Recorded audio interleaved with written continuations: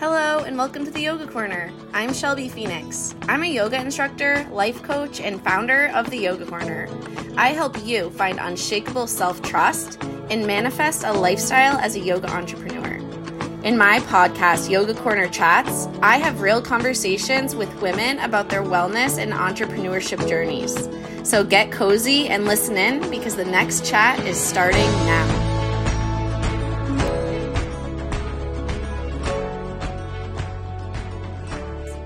And today we're going to be joined by Christina Ennabe. Christina is a licensed therapist, life coach, and co-host of the Mental Health Matters podcast. She specializes in working with type A high achievers struggling with major life transitions and change due to analysis paralysis, perfectionism, and anxiety. So today we're going to be talking about anxiety, fear of failure, and perfectionism. And I know that that is something that affects my clients a lot. So I'm so excited to talk about this today. Hi, Christina. Hi. How are you? I'm great. How are you? I'm great. Thank you so much for joining me today. Of course. I'm excited. I was wondering if it's okay with you. I like to start these interviews by taking a couple of deep breaths together. Yes, please. Is that okay with you? Absolutely. That helps me with my anxiety. So yeah, I think that's a great idea. All right. And anyone who's listening now or later, I invite you to join us as well. All right, Christina, settle into your chair. Straighten up your spine and let your shoulders relax down your back. Begin to take a long, deep, slow inhale through your nose, filling up all the way down to your toes. And exhaling out. Another full, deep breath in. And release. One last breath together. Fill up. And empty. And if your eyes are closed, flutter them open. Love that. Thank you. I needed that. You're welcome. So if I wanted to start by just asking you to introduce yourself and your business and what you do. Yeah. So I'm a licensed therapist and a coach, and I work primarily online with clients, and I specialize in anxiety, perfectionism, imposter syndrome, all that fun stuff that comes along with anxiety. So my clients are very type A. They like structure, they like organization, but a lot of the themes that fuel a type A personality often come with a lot of problematic behaviors, like what we're going to be talking about today.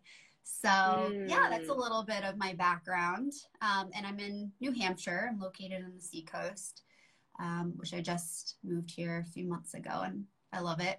So it's been great. I feel like my clients also, like, there's this theme of like anxiety, like perfectionism, like never feeling like confident or ready to like get started on something. So like starting with anxiety and perfectionism and all those kind of behaviors that you talked about, how are these things connected? Oh my gosh, in so many ways. I mean, let's figure out, like, when we're talking about like perfectionism, for example, what is it that's fueling that drive to be perfect? What is it that is fueling the hyper focus around making sure that everything is exact and meeting these certain standards? 9 times out of 10, it's fear of not being enough, fear of failure, fear of messing up, or fear of judgment, fear of rejection. It's fear, which is anxiety, right? I mean, anxiety is this constant pervasive worry, worrying about what ifs and the unknown and feeling out of control.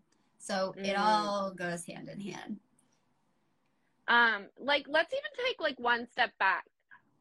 What is anxiety, and like how is it different than everyday stress? Well, I love that question because I do think that anxiety gets thrown around a lot as like a buzzword.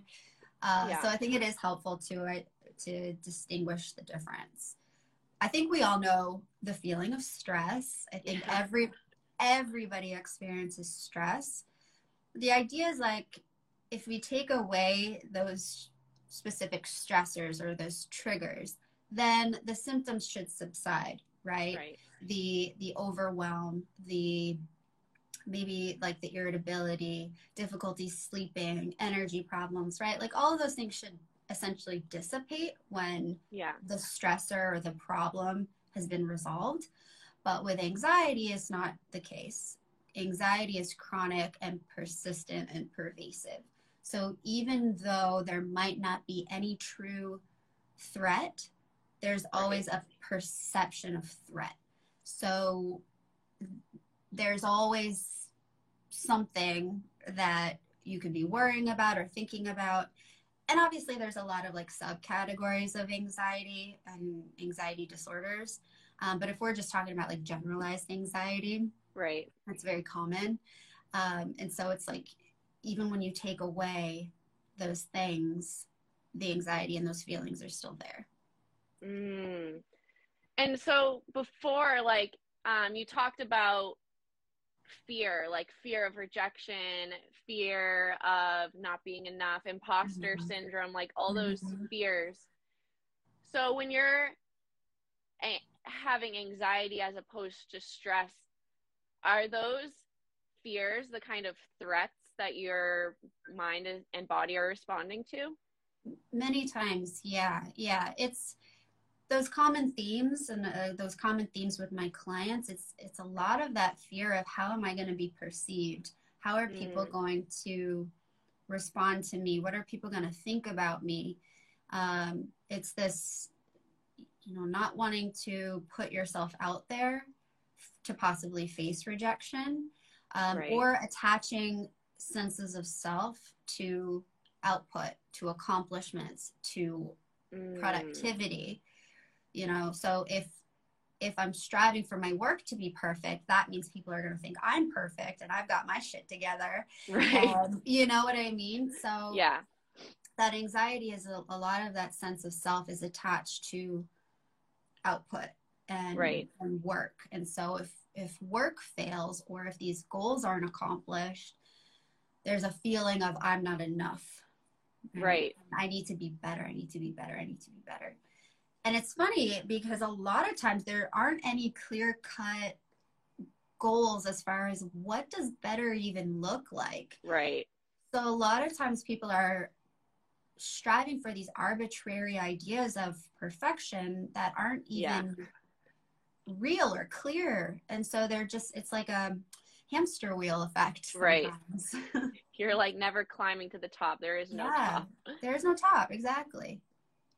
Um, I know in my personal experience, I have been diagnosed with several anxiety disorders, and I started noticing them when I was, or I started, I guess my parents started noticing it when I was in middle school and high school because they started making me go to therapy, and I Mm. didn't understand. I think I thought that's just what everyone felt like. Oh, yeah. And when the therapist explained it to me that that's not like everyone's experience, it surprised me a lot.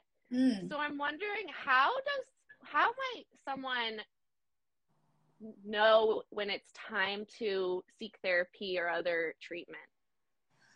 Well, first off, like I want to say that that's actually pretty awesome that your family encouraged you to get Yeah. help at such a young age because I had the opposite issue Yeah. where I think I first actually experienced depression and then anxiety came on later in life, but I didn't know that there was such thing as getting support and help for it. Right. So it took me until like adulthood to realize that I could and that it was acceptable and okay to get help. Right. So that's awesome that you actually got that in your youth. But to answer your question, so for anxiety specifically to be a diagnosable disorder or like mental illness is that it impacts your functioning. So how is it getting in the way of your ability to have healthy relationships? Is your work impacted? Is your school life impacted? Are you sleeping? Are you eating? What are your moods like during the day? Are you able to get things done? Do you procrastinate? Do you stay in bed most days? Just like normal functioning gets impacted. And so if you're starting to notice that your anxiety and your fear is getting in the way of you just living your life, then it's probably time to seek support. And I always recommend that people start with therapy versus just starting with medication alone. Or if you're going to try medication, also be working with a therapist. I don't always advise just medication like alone, unless maybe you have had a history of being in and out of therapy. But I do think it's helpful to address mood disorders internally and externally, and it's something I talk about a lot, is working with the biology and then working with the external factors. Yeah, absolutely. So can you maybe explain that a little bit more when you said external and internal factors? Yeah, so we all have biological vulnerabilities to certain things. So if I always use the example of like, if you had a family history of diabetes, your biology is more susceptible to diabetes. You can combat that with diet and exercise. Sometimes you still might get diabetes, right? Just because of your biology. So people who have anxiety, depression, psychosis, personality disorders, like all of these things, they have some biological vulnerability to mental illness. It's common that if you have a family history of anxiety and depression, you more likely can get anxiety and depression. But let's say all of that is at bay, but then you add stress, you add life events, your first child, moving to a new city, starting a new school, a job stress. Like you add in all of these elements, and there you have a recipe for disaster, right? For anxiety, in that you've got the external factors and the internal factors coming together, and now you have these problems. And so I think it's so important for people to examine their health holistically. Because we are whole people. So if we're talking about brain health, we're also talking about physical health, right? It's all connected. And so addressing our health from the internal and the external. Internal, how's your sleep? How's your nutrition? How's your exercise? How is your overall stress management? Are you using substances? Are you taking medication? All of those things. And then how are you addressing it externally? What are you doing for time management? What are you doing for your relationships? What are you doing for your work? There's a lot of different things that people can try, but I think addressing it from both sides is really effective. Yes. When we were talking earlier, and I shared about how I was able to get help and treatment at a young age, and in contrast, you didn't even know that was accessible or acceptable until adulthood. And even though it's 2022, there's still this huge stigma around mental health. And I know I've experienced it like at the workplace, like having a time where I might have been in a mental health crisis, but not feeling like I was entitled to take a day off. even though I Yeah. was sick, or Yeah. feeling ashamed of your disorder or how you're feeling, or going to seek help. So Hmm.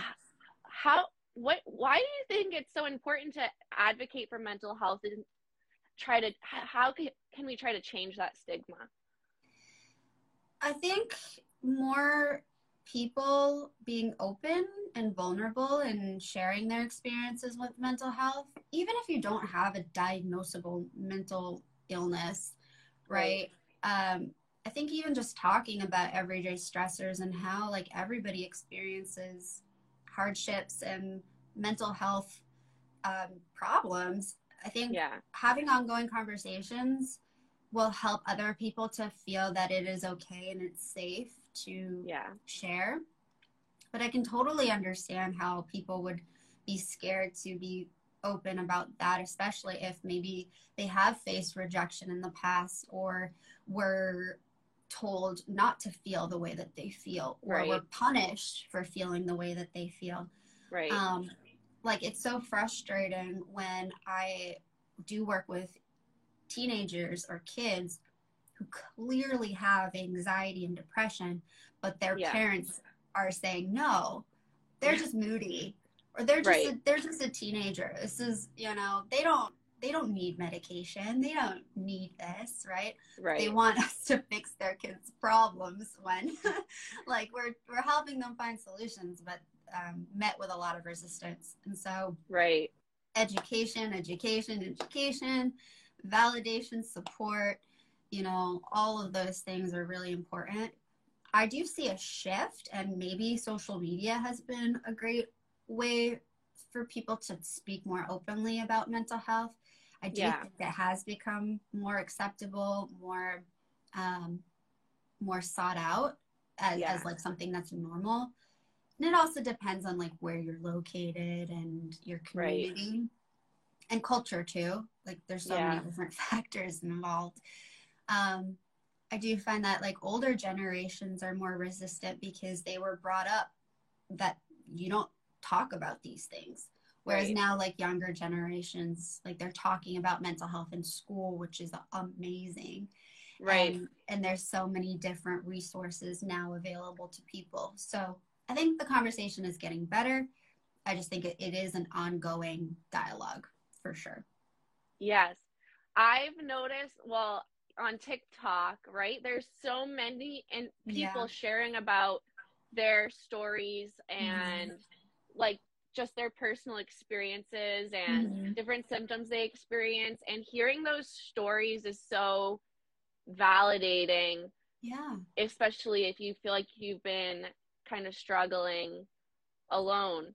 And Yeah. speaking of social media, as a therapist, you're showing your face and like being very open on social Mm-hmm. media. And I know that's not always the case. Can you speak to that a little bit? Yeah, it is something that I'm still personally battling sometimes of how much do I share of myself? Where's that line of self disclosure? Because Right. as therapists in school, we're taught do not self disclose, do not talk about yourself, do not have social media. There's so many Right. clear cut lines that you do not cross. And a lot of that is for ethical reasons, liability reasons. Like they're there for a reason, but I also think a lot of that mentality is very old school because we do have Right. social media now, and people do seek out working with people because of their personality, because they feel a Right. connection, because they vibe with their style, right? Right.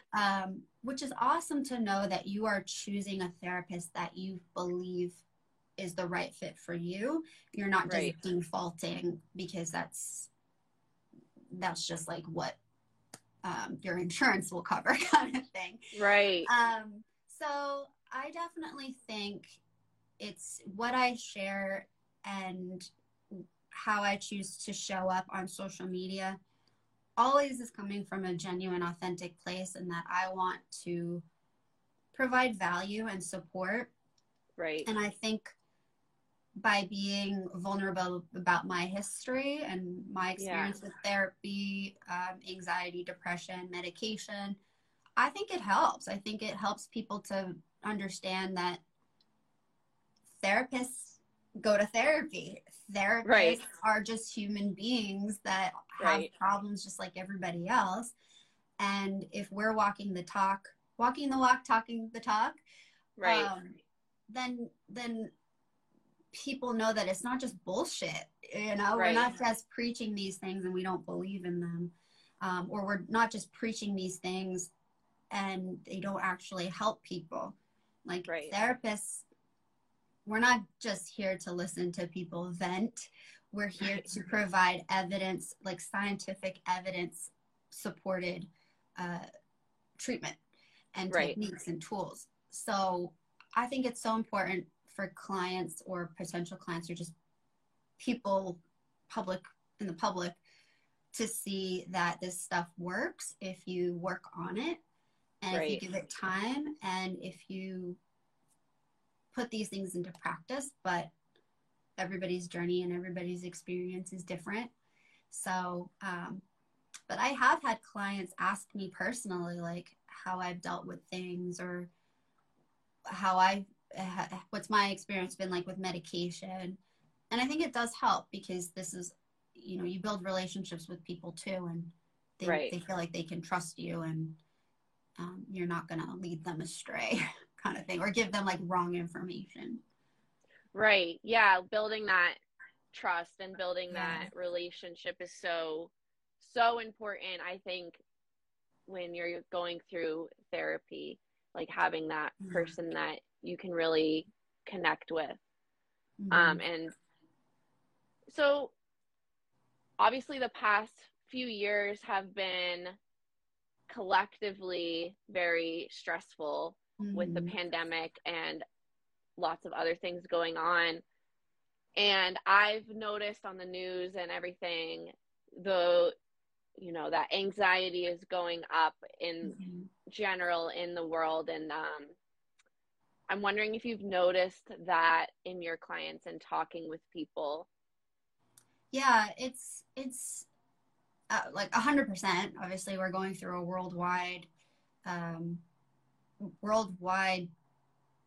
pandemic. And I remember when this first started, 2020, February of 2020. And I was working as a therapist. It was so effing hard. It was so effing hard because I couldn't separate my problems from my clients' problems. Like normally we're, therapists are good about boundaries and can compartmentalize, but this was something that everybody in the whole entire world was experiencing. And I was like, holy shit, like, I don't know how to handle this. Right. So yeah, it has definitely stirred up a lot of anxiety. Interestingly enough, social anxiety, especially for kids, because maybe they started middle school or started high school or started college and they were alone and isolated for like a year before they could have that social interaction. So in those stages of development, it was disrupted almost for a lot of kids. So a lot of kids experience pandemic and COVID anxiety for sure. And it's not just a perceived threat. It's a real threat. COVID was a real threat. So yeah, I definitely saw a lot more of that. However, not silver lining, but a good thing to come out of all of this was that telehealth became more accessible. We were able to cross state lines with clients. We were able to provide more support than we ever really had before. And now telehealth is a normal practice that more people are doing. And like for me, it allows me to reach the entire state versus just a small area. So in that sense, mental health treatment and therapy, I believe, became more accessible and more reachable for people. And I do think that a lot more people were looking for help during the last couple of years. So that maybe they wouldn't have sought out before. Yeah. I can relate a little bit to what you were saying because when the pandemic started, I was a middle school and high school teacher. Oh And my gosh. so when the rug got pulled out from under us, like I was freaking the fuck out. Like I was very Oh my stressed, very gosh. anxious. And then I Yeah. could see the kids like crash and burn. And I'm like, Yeah. I don't know if I can lead these kids because I'm struggling to keep my head Yeah. above water. Mm-hmm. Um, and it was really hard to watch all of them struggle Mm-hmm. so much. And that's why I am really passionate about teaching kids yoga, because I feel like that age group sometimes gets like forgotten about. Like you said, like, oh, they're just Yeah. kids, like they'll get over it, blah blah blah, No. it's their hormones. I mean, kids are so freaking resilient. It's Yeah. amazing. They're so amazing. However, it is so important to validate kids' mental health because so often they are not seen and they are not heard, or Yes. they're just dismissed. Yeah. So, your work is so incredibly important because you are combining the internal with the external when you're working with your clients. You are talking Right. about mental health and you're working on calming the body and working on stress. Yeah. And so your work is so important, and the fact that you Thank do you. work with kids and teens, which is such, I mean, you got to be a special person to be able to work with kids and teens. I have a few kids and teens myself, but it's definitely not an area that I'm 100% comfortable with, and I'm completely honest about that. So I think what you do is amazing, and I'm a huge advocate for yoga, especially for anxiety. Yeah, thank you so much. And for me, like when I first started my incorporating yoga like into my lifestyle very regularly, I was probably at the worst my anxiety has ever been. Like Mm-hmm. I was physically very ill from it, and also like mentally wasn't doing well, internal and external. Mm-hmm. Um, and what I learned very quickly was the connection between my mind and my body, Yeah. how the anxiety was affecting my physical health and how that was affecting my mental health. And then it's a Mm-hmm. kind of a spiral. Mm-hmm. And I don't think that's talked about Mm-hmm. enough. What do Yeah, you think is important to know about that? I think often people are so good at suppressing feelings, ignoring feelings, distracting Mm, from feelings. And so it's difficult when you start working with somebody who doesn't know how to express their feelings effectively or in a healthy way. However, people are pretty tuned in to, like, I have headaches. I'm yes. not sleeping. I'm nauseous all the time. I have irritable bowel syndrome. I Right. have gut problems. Like, I'm so tired all the time. People are pretty tuned in to the physical stuff, but I don't Yeah. think people always acknowledge where that's coming from. They go Right. on a diet. They Right. work with a nutritionist. They work with a medical professional, and then come to find out, oh, it's anxiety. It's Yeah. in your it's your mental health that's affecting all Yeah. these different parts of you. So working with somebody to be able to process your emotions, communicate effectively, feel your feelings in a safe way, without judgment, all of that can help to regulate what's going on in your body. Yeah. But it is so important for that mind body connection. It's all connected. And I Yeah. say all the time, like, when you feel good physically, you feel good mentally, and vice versa. Right. So I'm a huge advocate for exercise, nutrition. Like I said, I talk about all of that holistic stuff Yes. a lot because it's important.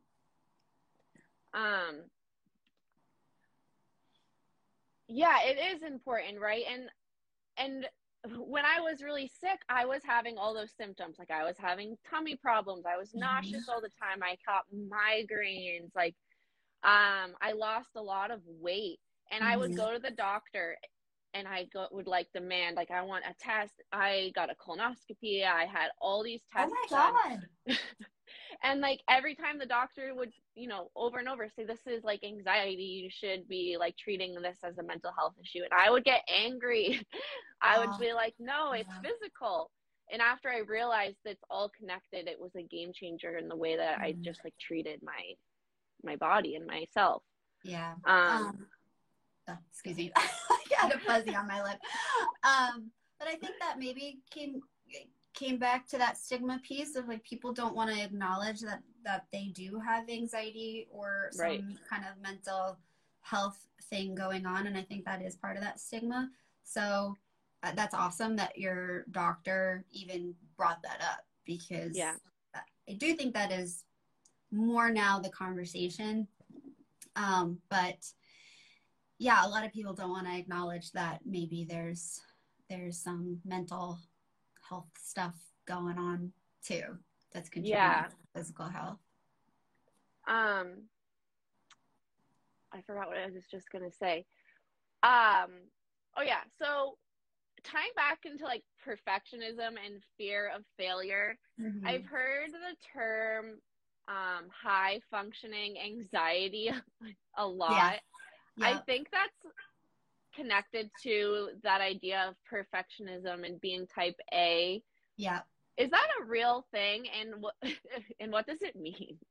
So, yeah. So, I think when we use the term high functioning, what we're talking about is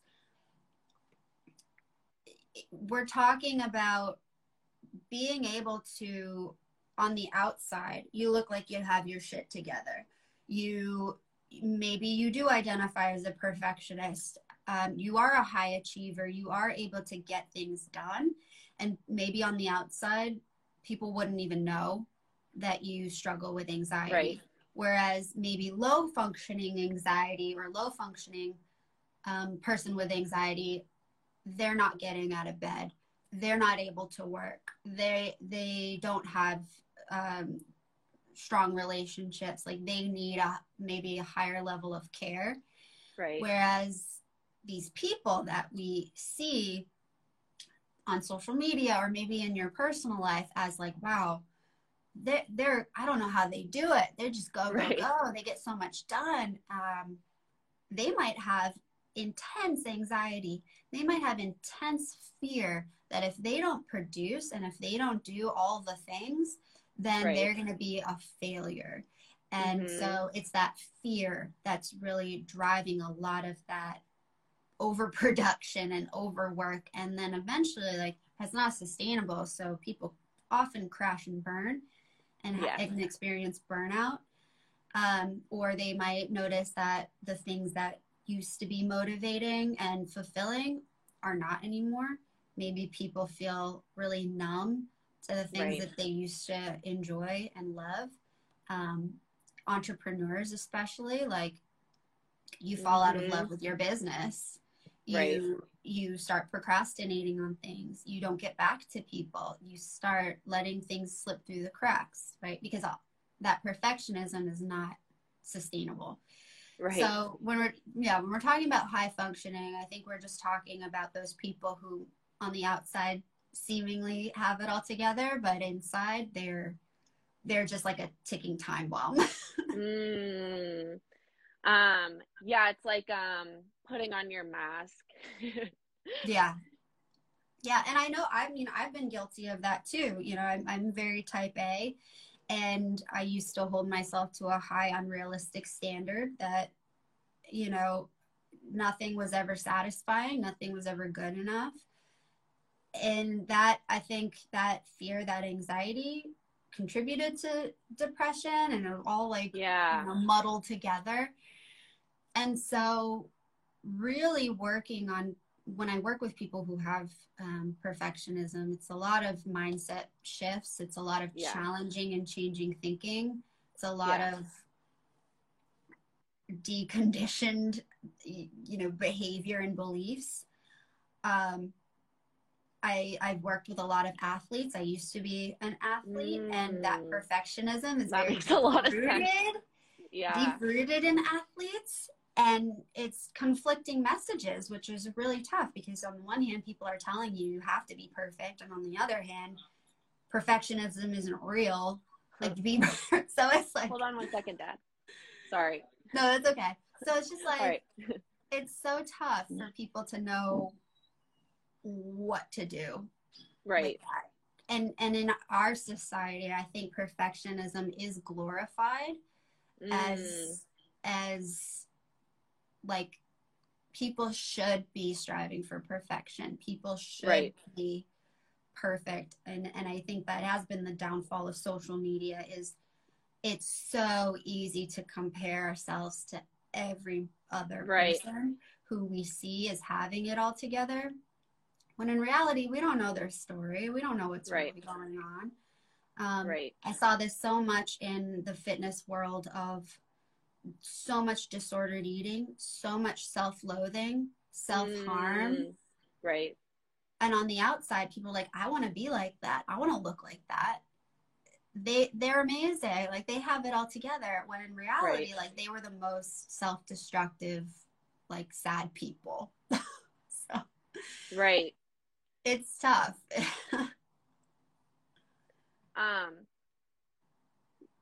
If you could give maybe one example of like a perfectionist thought or an anxious thought and a way to rewrite that. Yeah, so a lot of something that's more productive. Yeah. The type of therapy I do is cognitive behavior therapy, which is a lot of that. It's the challenging, the thinking, and the reframing. So coming up with either a more positive way of looking at it or a more realistic, accurate way of looking at it. So, like, a perfectionist thought might be, well, if I'm not going to be great at this thing, then I'm not even going to try. So it's like self-sabotage in a way of like, if I know I'm not going to do this well, I'm not going to do it at all. Right. And so what I would do with clients who might have that kind of thought or that kind of behavior is to, one, be aware of how that thought is affecting their behaviors ineffectively. So it's interesting that perfectionists actually tend to get a lot less done than non-perfectionists. Perfectionists are not actually as productive as they might think that they are because they get stuck on things, or they don't complete things, or they don't even try to do things. It's that all or nothing thinking. So what we want to do is try to challenge that thought. Yeah. Notice where it's actually not helping. And how do we come up with a more accurate thought? Like, perhaps a reframe could be, I know this isn't perfect and at the standard that I would like, and I'm going to do it anyway. I noticed that in my students. So when I was a teacher, I was an art teacher, and even kids as young as 6th grade, you could give them all the art materials in the world and examples and how-tos and, or just, whatever. And they're terrified that if they draw on the paper, it's not, I suck at art. So I'm not going to even try because I don't want other people to think I'm bad or it's going to be bad. It's not going to be Mona Lisa. So what's the point? Exactly. Yeah, exactly. And so recognizing that that's actually holding you back, it's preventing you from accomplishing things, which if that's your ultimate goal, to accomplish things, then you're actually just self-sabotaging because of this idea of perfectionism. So I often tell clients the goal is to not be perfect at it. The goal is to make mistakes. The more mistakes that you make, the less of this need to be perfect you'll have. So like, if there's a project that you're working on and you think it sucks, do it anyway. Like, send it out into the world before you're ready and see what happens. More often than not, nobody's even going to notice the things that you're hyper focusing on. So Right. just do it anyway and see what happens. And action is so important when it comes to therapy. At least the work that I do with clients is like, Yeah. we're not just talking about things, we're also doing things. So Right. yeah, it's about challenging that thinking. Yeah, I love that. Make as many mistakes as possible. Like, Yeah, that's the goal. that's the point. Yeah, is that it's gonna be bad. Like, it's gonna Right. seem bad to you, and it's gonna seem cringy. Like, I do it all the time. If you follow me on Instagram and you see like my reels and stuff, like, I've made grammatical spelling errors, like things haven't been synced up. I'll maybe get like 2 likes on something that I spent so much time on, and it's just like, whatever. Like, I'm still showing up and providing consistency, and that helps me more than anything. Right. You know, so I do it too. And also, I think 2 things. One, when you get to make a mistake and realize like you're not going to die, or like, you know, the whole world isn't going to hate you, or like all these terrible things aren't going to happen, I think it builds like a resilience almost. Like the next time it gets a little easier, or maybe a little less scary, or you have more of an idea of what to expect. And also, if you're striving for this perfection, right, and you're putting out what's perfect, you're not relatable. Like, other people see the mistakes, or maybe they don't, but when you take yourself down a level, it's like, oh, I want to work with that person because they made a silly spelling error, or like that video was funny and like I can relate to them. Yeah, nobody's perfect, and to preach perfectionism is not realistic, and it is tough when you have those other voices from people that expect and demand things of you, like in the workplace, for example, or like in sports. So yeah, so it is a lot of going against what feels comfortable. Right. Perfectionism might feel comfortable, and it might feel like a safe space for a lot of people because they're anticipating that they will know what the outcomes are if they can control every step along the way. Right. And honestly, like, we're shattering that idea because we have zero control over outcomes. Right. And I say this all the time, even if we do all the right things, shit could still hit the fan. Right. Like, let's use COVID as a perfect example. That's what I was exactly going to say. Yeah. Oh my God.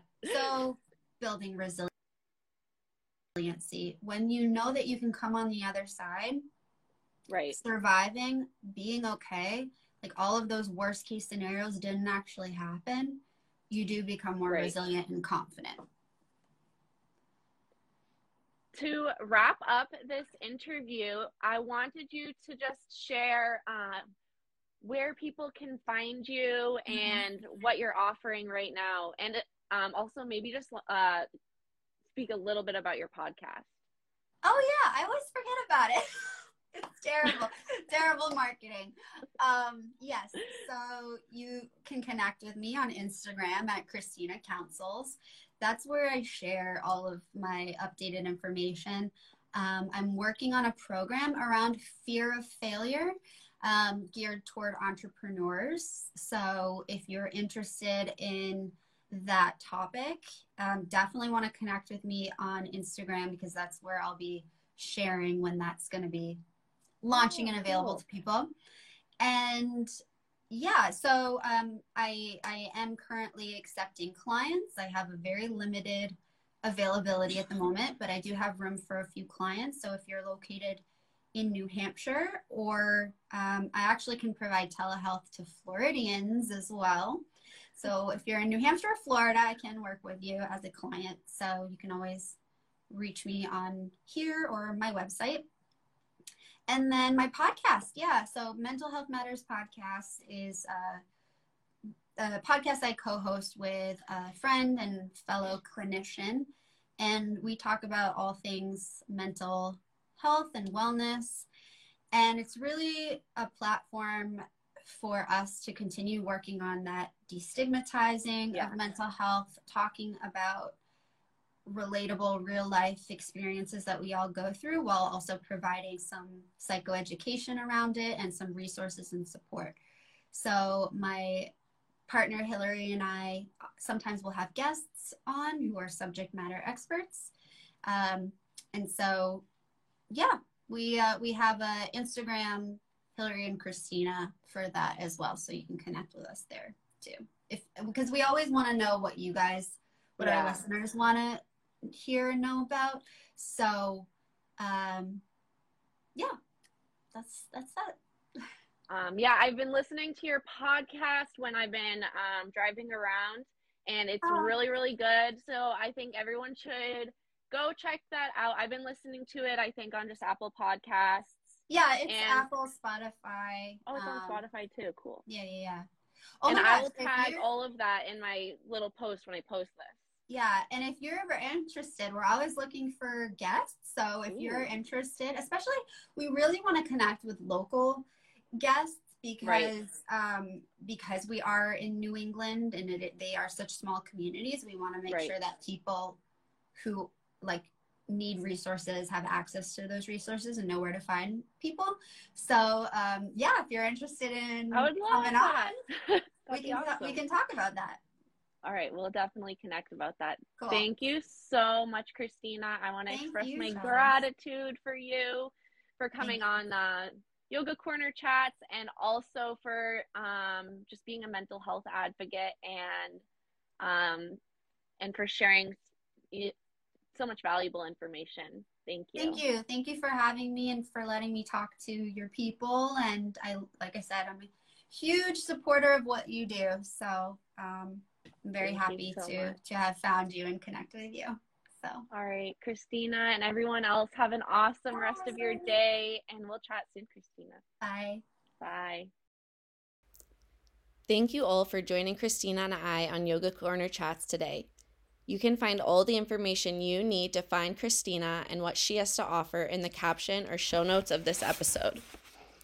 Please don't forget to give me a review and subscribe to my podcast so you don't miss out on future episodes of Yoga Corner Chats. Did you know that I'm an entrepreneur and mindset coach? I guide yoga teachers to get to the root of why they're pursuing entrepreneurship and how they want to foster their business. I ask my clients questions that intuitively help them understand who their ideal client is, brand messaging, authentic marketing strategies, the energetics of pricing, boundary setting, and much more.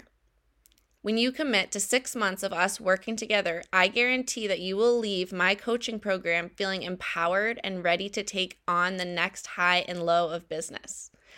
It is my intention that you are inspired to embody your identity as an entrepreneur.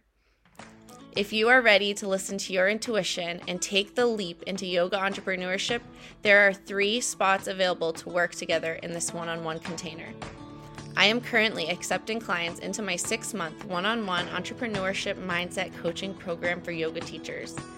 If this is something you are interested in, send me an email or Instagram message and we'll set up a clarity call.